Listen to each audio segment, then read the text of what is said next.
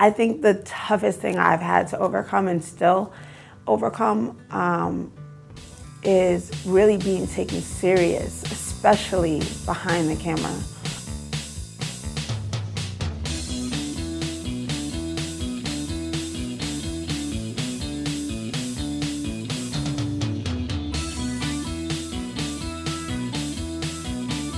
So another thing, going off like skin tones, you and I were recently talking about undertones. Mm-hmm. Can you explain like what those are and how you figure those out as well? For sure. Those are kind of also tricky to explain.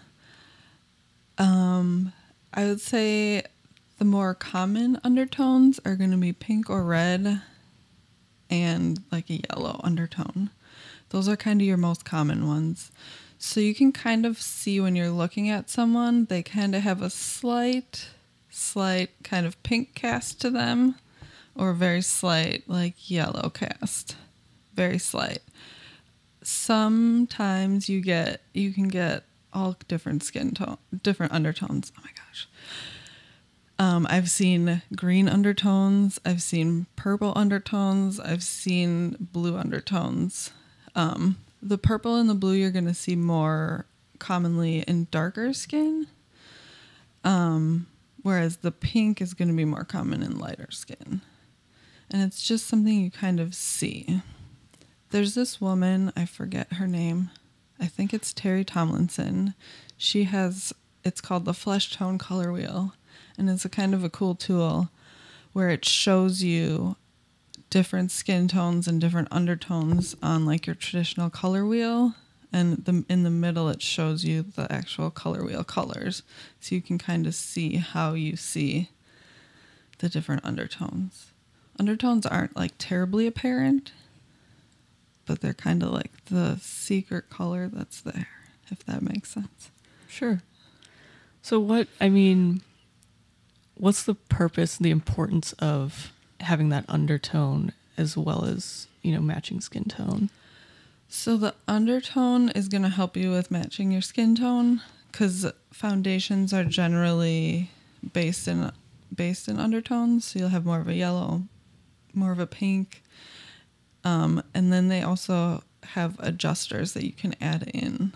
Like I have a yellow adjuster, I have a red adjuster, I have a purple adjuster. And then I do have just some blue base foundations. So it just helps in matching the foundation. And then also, and I'm not going to be able to explain this very well, but I'll do my best.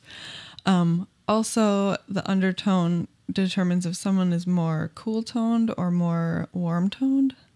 So I don't want to say you don't, because sometimes you can. Because there's rules in makeup, and then you can also break them. So it's tricky. But if someone is warm or cool, that depends kind of what colors work best for them. So generally someone who's warm, they look better with warm tone colors. Someone who's cool looks better with cool tone colors. But there's always exceptions, because you can always just flip it and reverse it. Play with it. But you have to be careful with it. You have to know the rules in order to be able to break the rules. Exactly. Okay. So what's the thing in your makeup kit that you have to replace the most? That you're constantly like, I've used this all up, I need to go get more? Hand sanitizer, alcohol, disposables. Always buying that. Always refilling that. Always. Beyond that, actual makeup products, I would say powder. Powder's, especially working on long projects or projects where it's like a single actor all day, you're going to be doing touch-ups, and powder's your kind of thing you use over and over and over throughout the day.